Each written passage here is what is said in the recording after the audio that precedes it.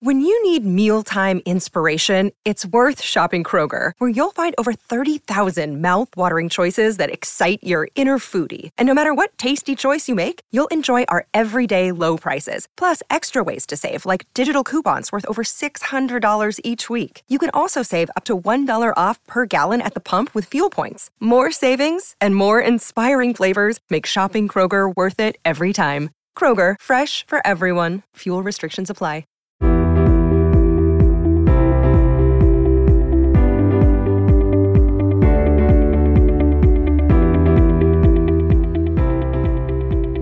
Hello, everyone. In today's episode, I will be chatting with Dr. Nikki Pensak. Dr. Pensak is a clinical psychologist, author, and researcher specializing in treating postpartum mental health, anxiety, OCD, and depression. She provides evidence-based therapy to her patients and is certified in postpartum mental health. She also serves on the expert review board for Parents Magazine. Her new book, Rattled: How to Calm New Mom Anxiety with the Power of the Postpartum Brain, is now available for pre-order. It is published by Norton and Countryman Press and will be released in time for Mother's Day 2024. In today's episode, we dive into a conversation about matrescence and the wonders of the maternal brain. Basically, to sum it up, mothers are freaking amazing. Let's dive in. Just a little disclaimer before we start this episode. This podcast does not provide medical advice. The information on this podcast is for informational purposes only. No material on this site is intended to be a substitute for professional medical advice, diagnosis, or treatment. Hello, everyone. Today on the show, we have Dr. Nikki Pensak. Welcome. Thank you, Lindsay, for having me. I'm so excited to be here. So as we were briefly chatting before we started, I found you originally through your TED Talk.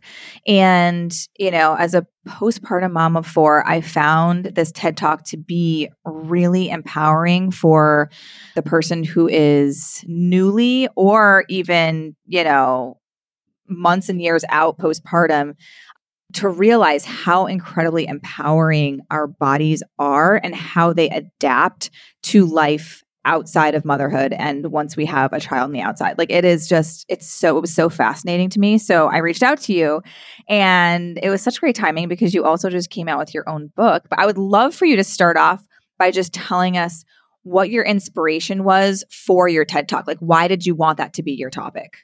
That's a great question.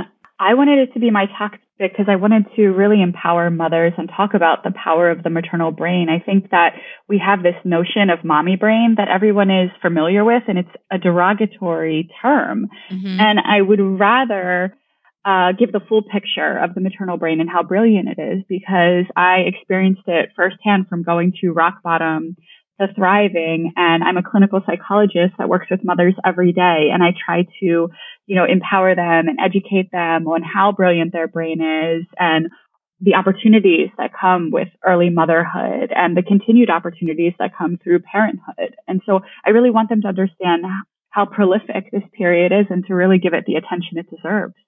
Yeah. And I think that's what, I loved so much about this is I have rarely heard people talk about the maternal brain in the context of it being powerful and like a new beginning, as opposed to, once you have kids, you're not going to be able to think of, your to-do list the next day because you're just so rattled and have so many things on your, it's just used the name of your book. How funny is that? You did. I didn't even do that on purpose. Nice plug. You're just so consumed in motherhood in the very beginning, very overwhelming, and everybody always says, like you said, mommy brain, you're going to forget everything. You're not going to be able to remember things like you used to. You're going to have so much on your plate. And, it can be hard for us to kind of navigate that especially in the beginning stages. And I loved that your TED Talk came from a place of, no, we need to change the way that we think about this because our brains are so powerful. And when we start to think that way, we start to act that way, the reason why I'm forgetting all these things is just because I have kids, and this is what happens. And I even remember myself doing that after I had my first kid and I went back to work after a couple months. I was like, I can't remember what I'm treating this condition with. I can't even remember. Oh, it's because I had a kid, it's like your automatic excuse when it's like, that's probably not even at all what's, So I love that you had this positive spin to it. And I would love for you to share like what you've found from experts in the field over the years to be the most fascinating thing about our brain and how it changes after birth.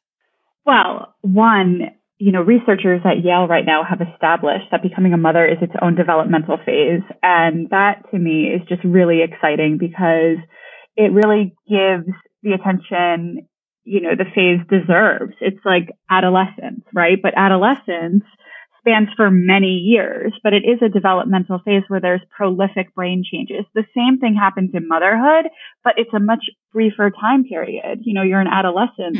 You're in adolescence for a much longer period of time. So it's all condensed in early motherhood, and there are brain changes that happen very quickly, and then the psychological changes kind of lag, right? And they go a little slower, and they sometimes don't match up. And I think that's where we also get into trouble. And I talk a little bit about that in my book. But going back to what you were saying about really empowering mothers, I mean, mothers have always been swimming against the current, right? So between the mental load and lack of resources, there are so many roadblocks. And right now there is the maternal mental health crisis where 1 in 3 mothers experience postpartum mental health disorders. And so we want the process to go right, because when it goes right, it goes really right, right? Our brains, our maternal brains are brilliant, but there's just so many roadblocks that get in the way. And so my mission is to sort of educate on the actual roadblocks, how to remove them, and kind of set yourself up for this process going as right as it can, because it's really amazing what your brain can do. So you kind of briefly mentioned in the very beginning there, basically like the definition of matrescence. And I when you said this word, I was like, what is she talking about? And I would love for you to I love first of all, it's like this empowering word. I love that word. And so you briefly kind of described it. Can you dive in just a little bit deeper just to tell us exactly what that means? And yeah, I would love for you to do that. Okay, so matrescence is simply this developmental phase where a woman becomes a mother. So it's the transition to motherhood. And during matrescence, the maternal brain experiences profound neuroplasticity and parallels the prolific growth that occurs in adolescence, but in a much shorter time. And the identity transition to becoming a mother is constant and evolves throughout a lifetime, but there's a dramatic peak in early motherhood. And so basically the maternal brain is just reorganizing and fine-tuning itself through these processes in neuroplasticity, like synaptic pruning and other, technical terms. But it's basically to refine your brain to give moms a leg up in caregiving. I always like to say that it's like Marie Kondoing your mind to give you, an advantage in mothering. So I think the coolest part about this is like the neuroplasticity part. And so for those that are listening that are like, what are you talking? Like, what is neuroplasticity? Can you just, kind of talk about it in a way that's like, oh yeah, that's really cool. Instead of like, you don't have to use scientific terms or anything. Okay. All right. So basically it's how your brain refines itself, but there's, hormone driven and biological driven neuroplasticity, but there's also environmental neuroplasticity. And in early motherhood, you have all of it at play. So basically your physiology is changing as a mother. So the biology of your brain, some parts are getting bigger, some smaller, some are moving faster. There's all these new neural connections because in early motherhood, it's all new learning and you're getting a surge of hormones and biological changes, right? But then you also have this baby and you're learning your baby and you're interacting with your baby. And then you have all these experiences in early motherhood that will also influence the plasticity. And so if you have things like postpartum or birth trauma, that can really affect the plasticity processes early on, right? And kind of color that process.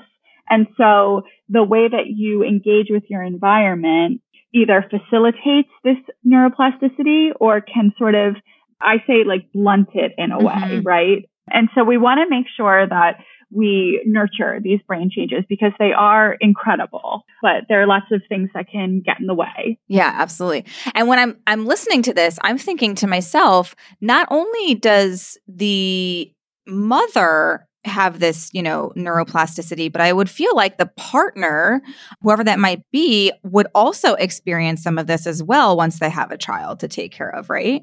Have they done any research on that yet? I don't know.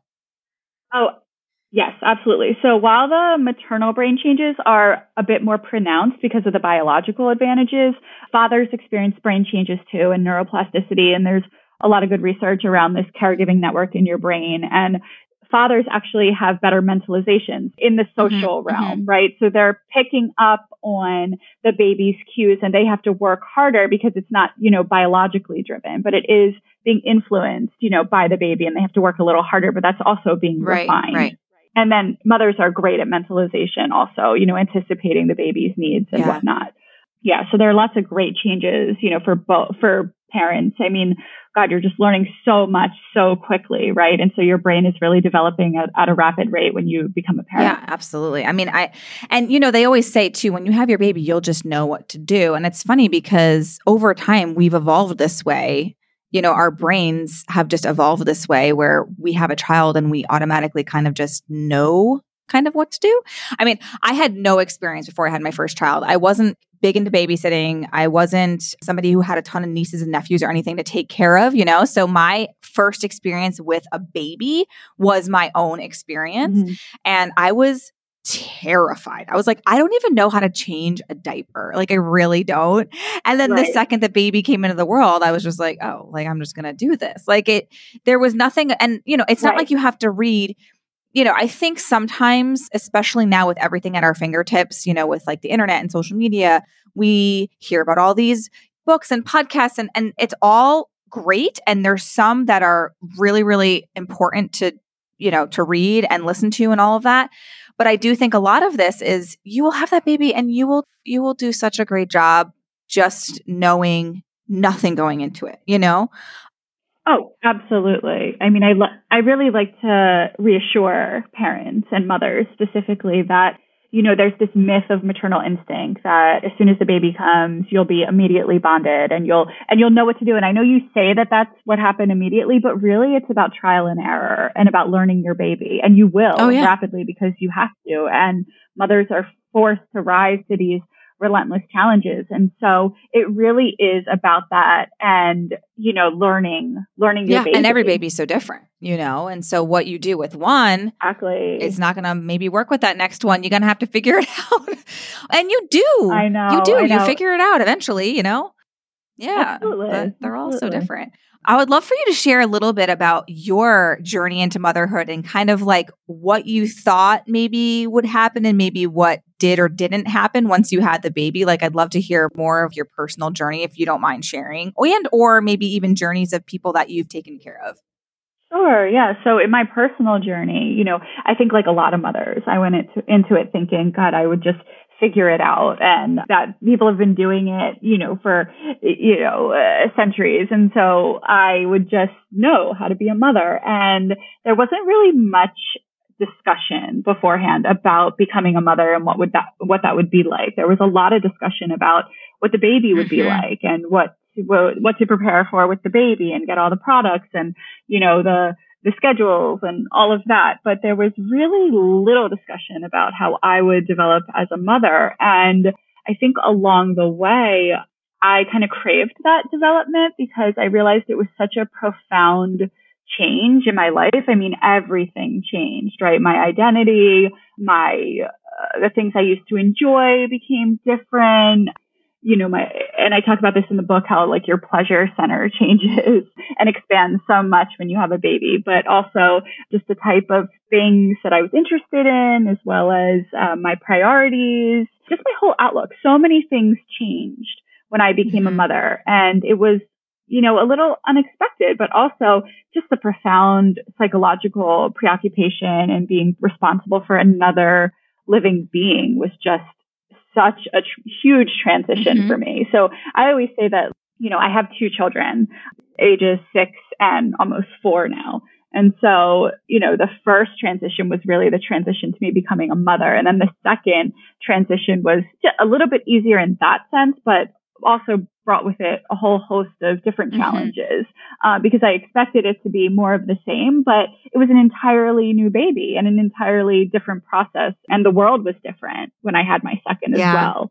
So my second was born during COVID. My fourth was born during COVID. It was such a absolutely different experience, right? It was like, Absolutely. I mean, totally crazy. I mean, just the social aspects of everything. I mean, it was really difficult. And I remember thinking to myself, I feel so much for the mothers that are becoming first-time moms during this time, because this is not like everything that you had for resources prior to COVID was stripped in half once, during COVID, because I wasn't even allowed to have my husband in there with me until afterward. I mean, I was eventually, but it was like we had to jump through all these hoops. Like I got rushed in there from my appointment and they were like, well, he can't come up here until he's, tested and masked and all this stuff. And, it's like you want to be there with your partner. And, I think in many cases in the very beginning of COVID, they weren't even allowing that, And it was just, It was so, so challenging. And you couldn't even have your partner at your appointments to see ultrasounds and such. So yeah, I mean, trying to navigate that. It was a very scary time, I remember. And this is why, the research is showing that, a lot of first-time mothers during COVID are now having their second babies, and all of that unprocessed trauma is re-traumatizing them. And also the rates of postpartum increased. It used to be 1 in 5, and now the rates that are coming out after COVID are 1 in 3. Oh, yeah, I bet. Mothers experience postpartum depression and anxiety. So I liked it, it was like every safety net was removed during that time. It was terrifying. And I found it terrifying as well, even being an expert treating postpartum and an expert in treating anxiety and depression, and kind of feeling like I've already done this before. And I kind of got the rug pulled out from under me even more so during second. Yeah. Well, it's like, as a mom, you feel so alone anyways, not even first time mom, but second, third, fourth time moms, you feel alone, especially in those like first couple weeks, months where you're trying to navigate the new balance of everything, right? Like what is life like now that we have 2, 3 or 4, like whatever that transfer of balance is.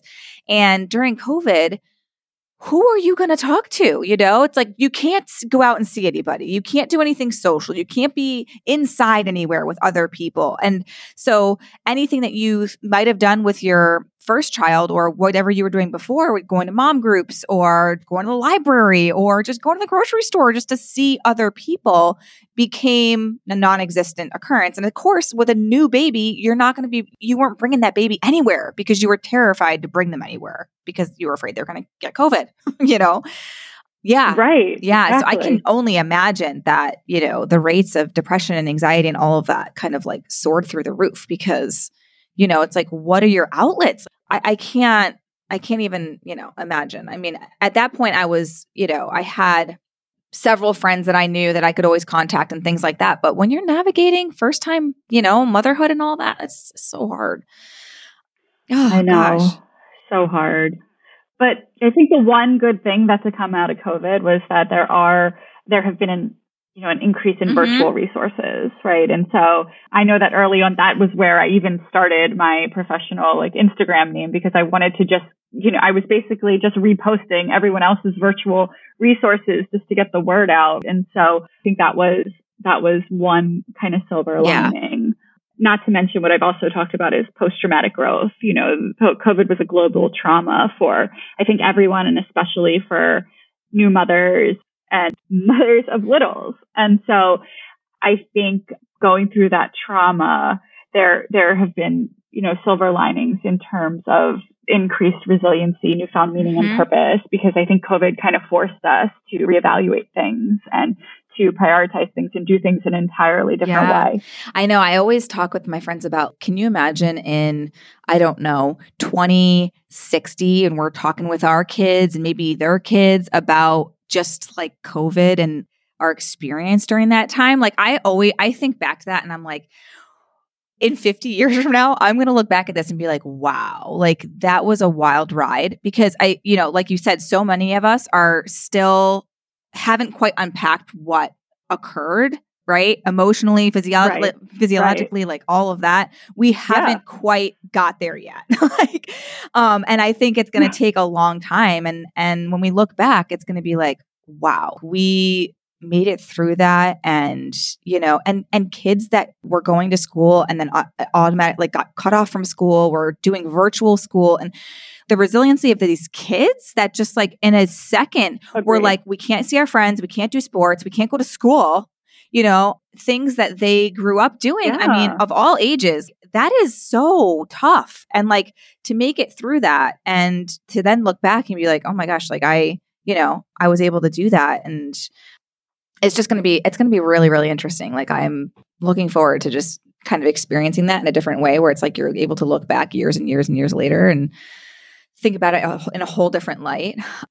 Yeah, crazy. And you have 4 children, so you were like spanning across developmental phases. I would imagine. Yeah. So when COVID hit, 2 of my kids were actually, one of mine was going into kindergarten that next year. And then we had a 2nd grader. And then the other 2 were like, obviously one was just born and then one was in preschool. But I ended up, you know what I did?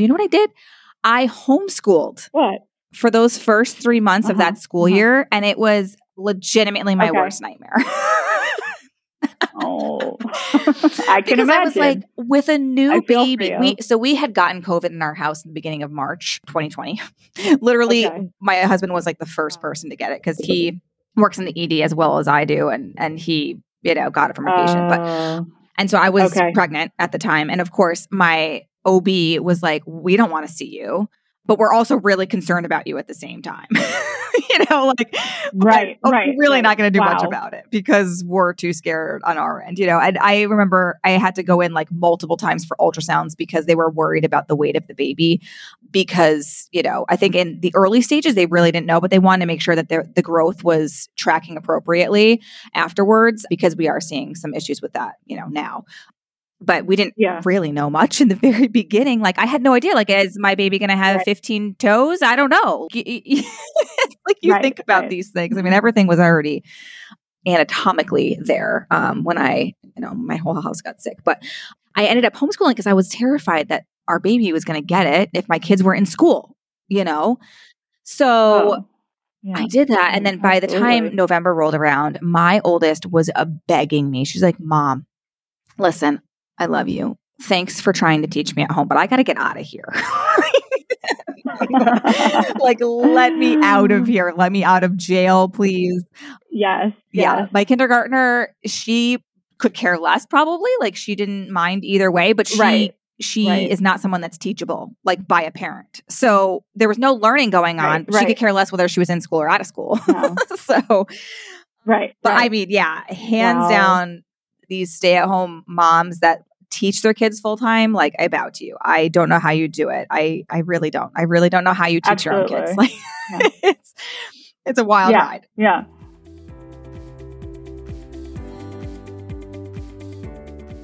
This podcast episode is brought to you by Apostrophe. As I've gotten older, I've struggled more and more with rosacea. I always tend to have those rosy cheeks, face, and photos.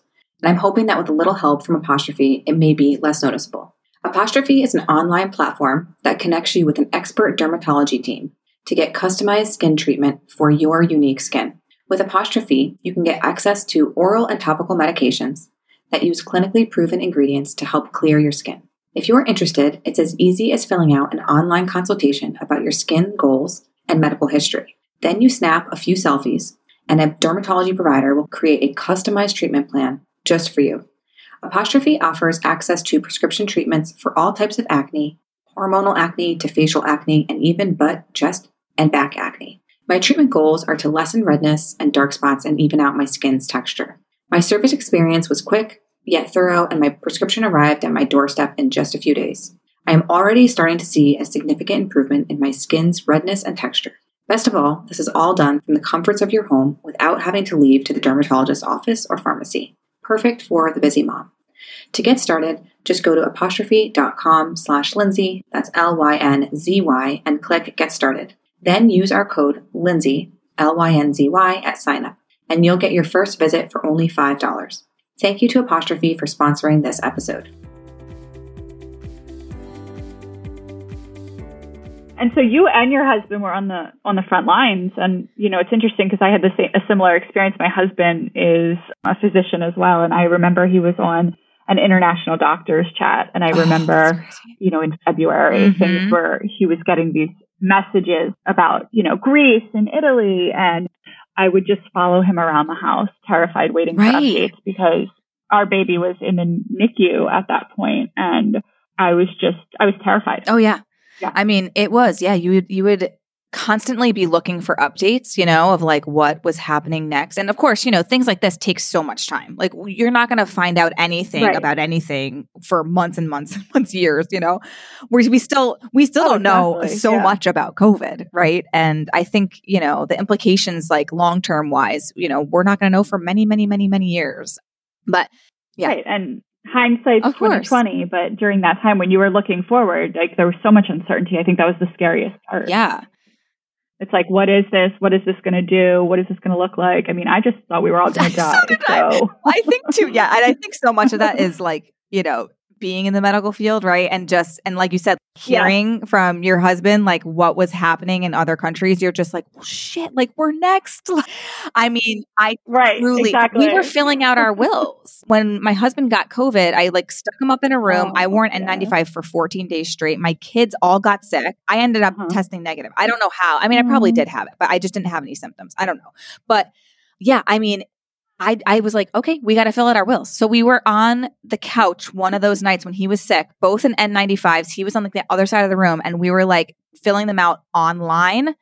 And then we ended up not even getting we didn't have anybody to sign them and put the stamp on them to make them official. So like we just walked around with these things and we're like, because, of course, that time, no one was doing any of that. They wouldn't allow anybody to be in person for anything. Right. So I'm like, well, how am I going to make this living will official? But isn't that like surreal that you were in that spot and here you were with, with your babies and being like, wow, we actually, I mean, it's like at the front of mind. And I think as a new mom, or moms of littles, you think about that because your kids are so physically dependent on you. So I think it's just natural to think about that stuff. But, COVID really propelled that. Right. And you talk about resiliency. It's like, looking back, it's like, oh, shoot, like we really took that on and made it through absolutely. And we're there for our kids. And so we should all be like so proud of ourselves for keeping it somewhat together and making it through. And not much rattles you now because you've been through so much. You're like, well, at least I'm not locked in my house. Right. Exactly. Oh my gosh. So back to matrescence. What are some common things that us as moms that we experience and that might challenge us, physiologically and neurologically? So I think, the subjective experience of mommy brain phenomena is real. So you are going to feel more foggy and forgetful, and lose track of thoughts. I mean, that experience is very real. I think the interesting thing about it is that when you are actually the research, when they're testing mothers' memory functioning, there's really not a lot of strong evidence for large differences between mothers and non-mothers. So there's really weak support for this mommy brain phenomena. And really we want to think about, it's probably more due to the mental load and your brain really adjusting to all of the new responsibilities that you have. So it's like making room and shifting things around, and it's a transition, and you want to be compassionate with yourself and curious about it and kind of take that non-judgmental stance, right? And then also the lack of sleep. And so, one of the most important things I tell my, new mothers is to really protect sleep. I really bring partners into, when I work with patients, into session to talk about sleep schedules and really protecting a good chunk of sleep for new moms, because one, it protects your mental health. And then also, it kind of helps your brain heal. And so we want to protect mother's sleep at all costs. Yeah, I know. Absolutely. I mean, what's funny too, and I would love to know more about this. Maybe I'll make this a topic at some point, but you get very little sleep in those first couple weeks, first, months, really the first year. But it's funny because now all of my kids, they go into their rooms, set between 7 and 8 p.m. and they're in there till 7. I'm like, you have a clock in there. You're not coming out until 7. Like that's our protected time. And then, they can get up, they can read, they can play with each other in their room, but like it's you stay in your room type of thing. And so it's been great. Like I feel like I'm in that sweet spot right now. So I'm trying to soak it up. But if I have one night, right? Like my kid was sick last week. And so whenever I know she's getting sick, when she wakes up with like multiple nightmares throughout the night, and she'll come in and wake us up. And there was one night where I was like, I don't think I slept. Like I probably did in like very short intervals, but I do so poorly on one night of unrestful sleep. I don't understand how I ever survived with 4 kids. Like I truly don't. Like I'm like, I don't understand. Like do our bodies compensate somehow? Because I can no longer do that. And I think maybe our bodies just, they're just used to functioning on so little sleep that it's somehow doable. But now that I've gotten sleep for a couple years, it's like I can't go back. I like suffer so much now. Does that happen to you? That definitely happens to me. And I too think about those early phases. And whenever I'm tempted to think about having another one, I'm like, no way. I can't go back to that. It's like you get through it, you survive, and there are certain things that can help, right? But there's sort of a ceiling effect of like how good it can be because you really are running on much less sleep than you're used to. And now, you have older children, so you're being pulled in lots of different directions and lots of different, still relentless demands, and just adding another to the mix. It's like exponential, right? And it just hits you so much harder. Exactly. It's like impossible. I'm like, I don't know. I survived before. Yeah. What is wrong with me? Like, you can do this. Like, no, I really can't. I need to have 7 to 8 hours of sleep, uninterrupted, preferably. Yes. So when we talk about matrescence, now, does that still apply? Like, and I don't really know much about the research. So does that still apply as our kids kind of change, developmentally as they age? Does that change for us as well? Like, so when our kids start to get older and they enter into teenagehood, and does our brain still kind of shift with that? And have they researched that at all? I mean, of course, your brain is always changing. I just think that in the beginning, when you become a mother, there's just such a dramatic peak because of all the physiological changes and the hormones and whatnot. So, and it's been such a short period of time, and it's such a drastic shift to go from no children to one child, right? And so it's this identity. It's psychological, it's biological. But, when they're teenagers, it's like, well, you're already a parent and you've kind of gone through that surge of hormones and surge of neuroplastic changes. But yes, our brain is plastic over time, and there are tons of life experiences that can, influence the plasticity of our brain. So even therapy changes your brain. And I tell my patients that all the time, and even mothers or, men, women of all ages, that when you're doing the work in therapy, you're really working to change your brain. And I have some patients tell me, that when they know that it's called synaptic pruning, like shedding useless neural networks, when they know they're about to go down that old road of like feeling triggered and making a bad choice, right? When they make another choice and go in a different direction, that's like building a new road, right? And that's a new neural pathway. And so we want to reinforce that and kind of let those old, not helpful neuropathways kind of, grow over with like trees and weeds and like, and eventually they just break off, right? But we're building new roads in our brains. And so that's like the metaphor that I like to use. Yeah, I love that.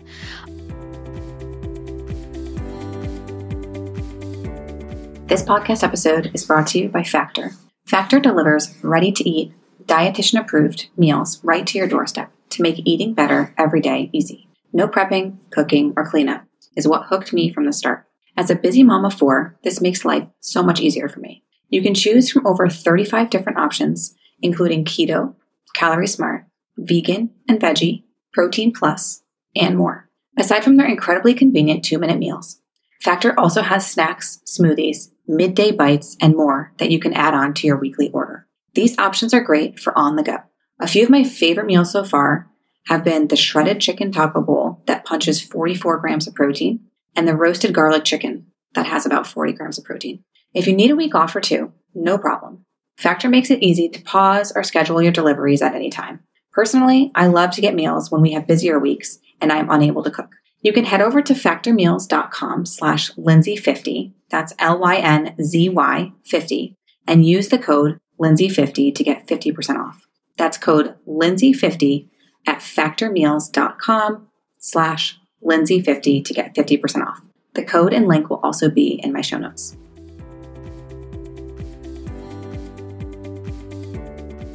Okay, so you wrote this new book called Rattled. So I would love to talk to you about what inspired you to write it? Obviously, this fascination with matrescence and all of that, like I get that.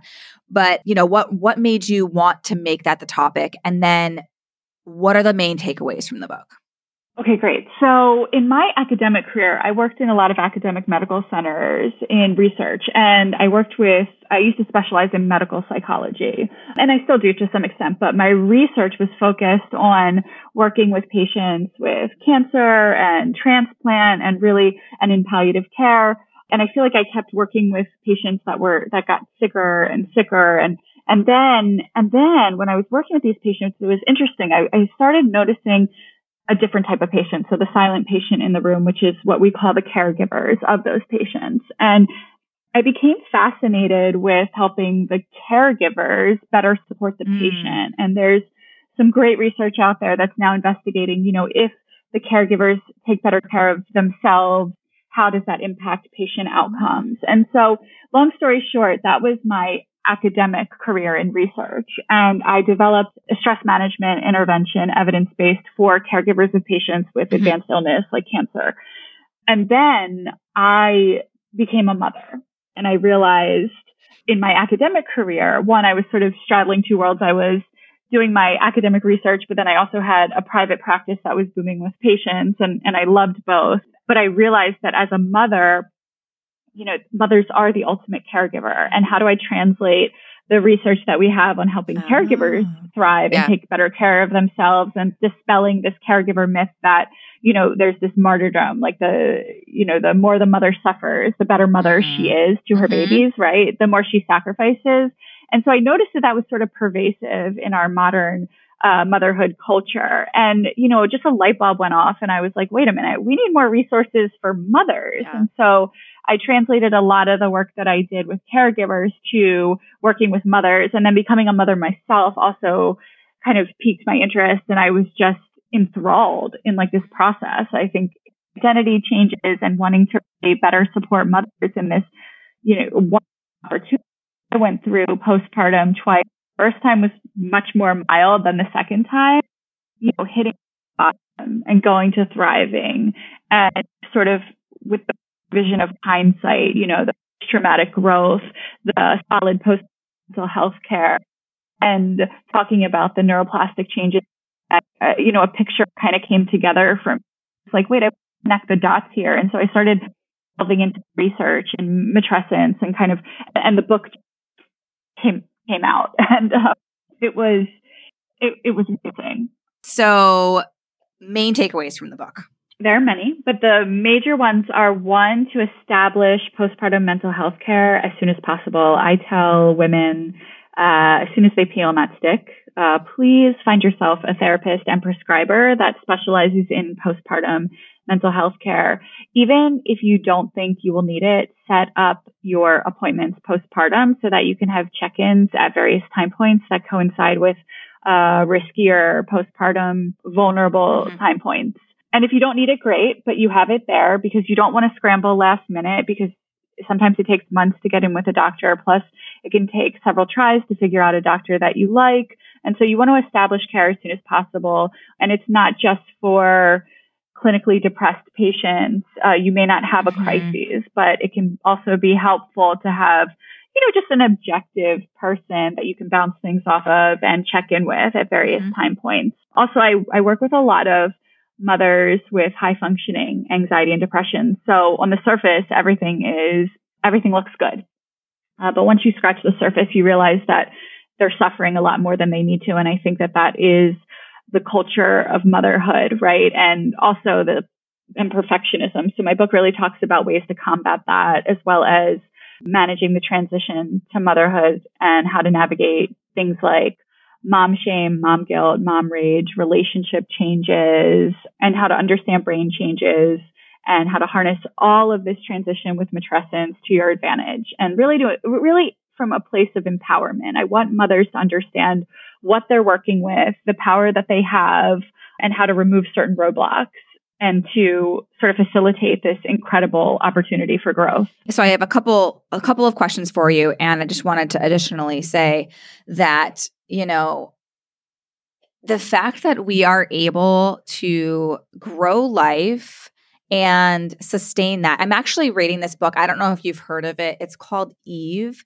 And I'm only about it's really long, but it's a researcher who basically studied what's happened to the maternal body, evolutionally over time. And so she even talks about how, we were not meant to grow. We were not meant to grow inside a womb. We were meant to kind of lay eggs, protect those eggs. And a lot of animals still do that, right? They lay their eggs and they don't stay there all the time. Some of them leave and they come back and they protect them. And over time, they figured out better ways to do that. And to carry around, this fetus in your womb for 9 months, it puts your body through so many different challenges. And it is hard, right? It is so, so, so hard. And I don't feel like we always get all of that credit. The fact that you were able to grow life inside your own body, right? And all of your resources were basically going to that fetus first, right? We will deplete ourselves and this goes, into the rest of your life. We deplete ourselves first. We give our child everything, right? And you are doing that from the very second that you become pregnant. And just how incredibly empowering is it that you can freaking do this? First of all, kudos. That's insane that our bodies can do that. Right. And then afterwards, our body changes so that we are able to raise life for the next 18 plus years, right? Underneath our own roofs. I just think it's really, really cool. And I love that your TED Talk was based on this and that your book kind of really helps to empower us in that so much of the societal pressures and the lack of resources, especially here in the US, they can really, get you down. And you can start to think of motherhood somewhat negatively because of that. But I love that this kind of lets us see motherhood through this new light of empowerment. And I feel like a badass, you know what I mean? That I can give birth to this child and my brain is going to do whatever it needs to do to adapt to this. And then I can handle literally anything, Yeah, right. I think it's just great. The other thing I wanted to mention was I could not agree with you more about just setting up a mental health appointments before and after you have your baby. Because again, like you said, it can be really difficult, especially given where you might live, your location, finding a therapist that you also enjoy to talk to and click with. So kind of setting that up, even if you're not even pregnant, right? I think everybody can benefit from having access to a therapist, and establishing that as soon as possible is really key. Because again, like you said, it can take a little while to say, oh, I don't feel like I'm clicking or jiving with this person. I need to try somebody else. And it might be another couple weeks or a month or two before you get in with someone different, and, insurance and all of that. So you just want to take that first step and jump in and get a therapist. I think another positive spin to all of this with, the increase in social media presence and internet and all of that, I think it's becoming less stigmatized to have a therapist, right? People are more willing, I would say, to reach out to one because we're talking about it more, which I think is so important. So I hope if you take one thing away from this whole episode, it's that everyone should have a therapist. Just have one set up and have them, their phone number in your phone in case you need it someday, I think it's just amazing to have that resource at your fingertips, because if you don't have one, it can be really frustrating to navigate all of that when you're in a time of need, right? If you wait until you're shoot, I'm super depressed, I don't know what to do about it, and I don't even know where to begin and who to call, Well, right. Because when you're in crisis or when you're depressed or anxious, you can't think clearly. You can't problem solve. So it's going to be much harder to sort of put that all together and figure it out in the moment. So you want to have those safeguards set up. Plus, we're just clearly doing a really poor job as a society and as, a medical profession in catching these people. We're not catching them. So clearly, and unfortunately, the onus still falls on mothers to set up their postpartum mental health care.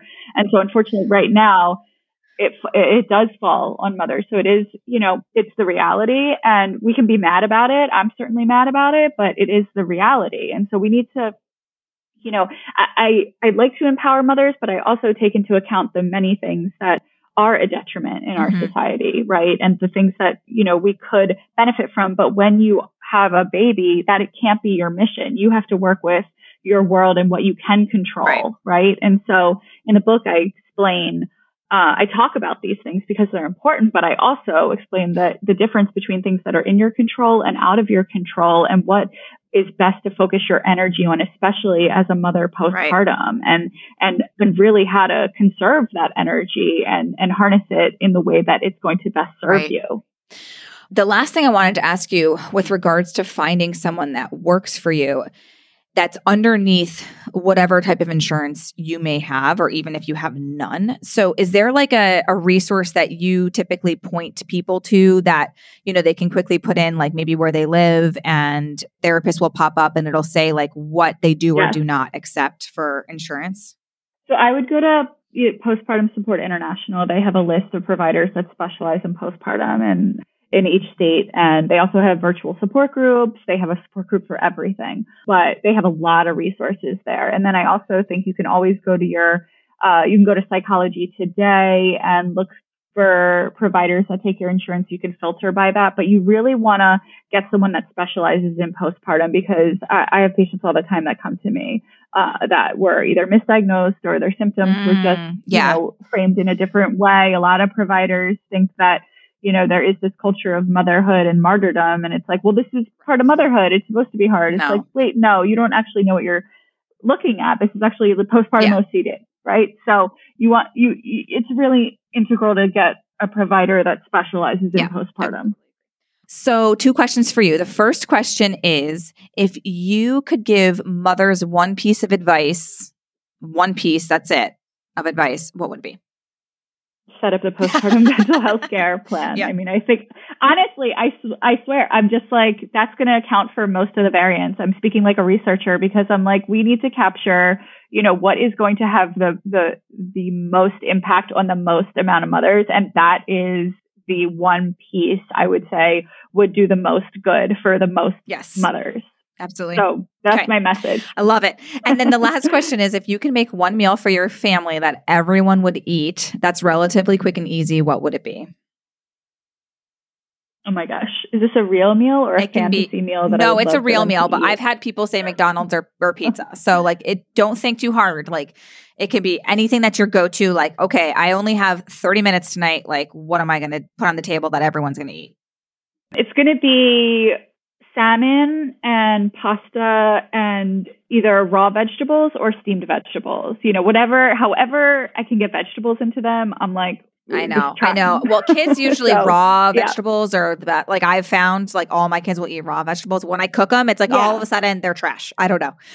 It makes sense to me. I know. So I try to, when I can, I'll obviously, like, I have cut up vegetables in the fridge, and that's the easiest thing because I can just throw it on the plate. But if I'm really feeling like adventurous, or I want to be a Pinterest mom, then I'll steam some vegetables and make it with that. The Pinterest mom thing hardly ever happens over here. I'm like, you will eat what you get. I don't know what to tell you. Yeah, but exactly. And I found, like, honestly, like, if you're going to eat them just raw, like if you're going to eat raw broccoli, that's fine with me. Like, go right ahead. It's super gross. But if that's what you like, then I'm all for it. It makes life easier for me.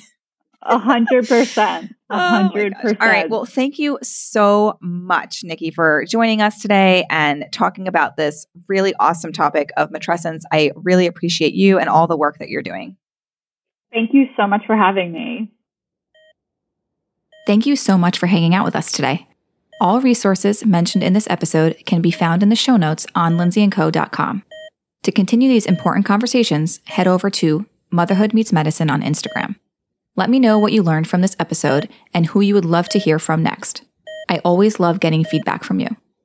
If you're finding value in this podcast, please rate, review, subscribe, and share with a friend. This will help us to reach even more women from around the world. I'll catch you next week. Until then, don't forget to find some time to unplug, unwind, and have a little fun.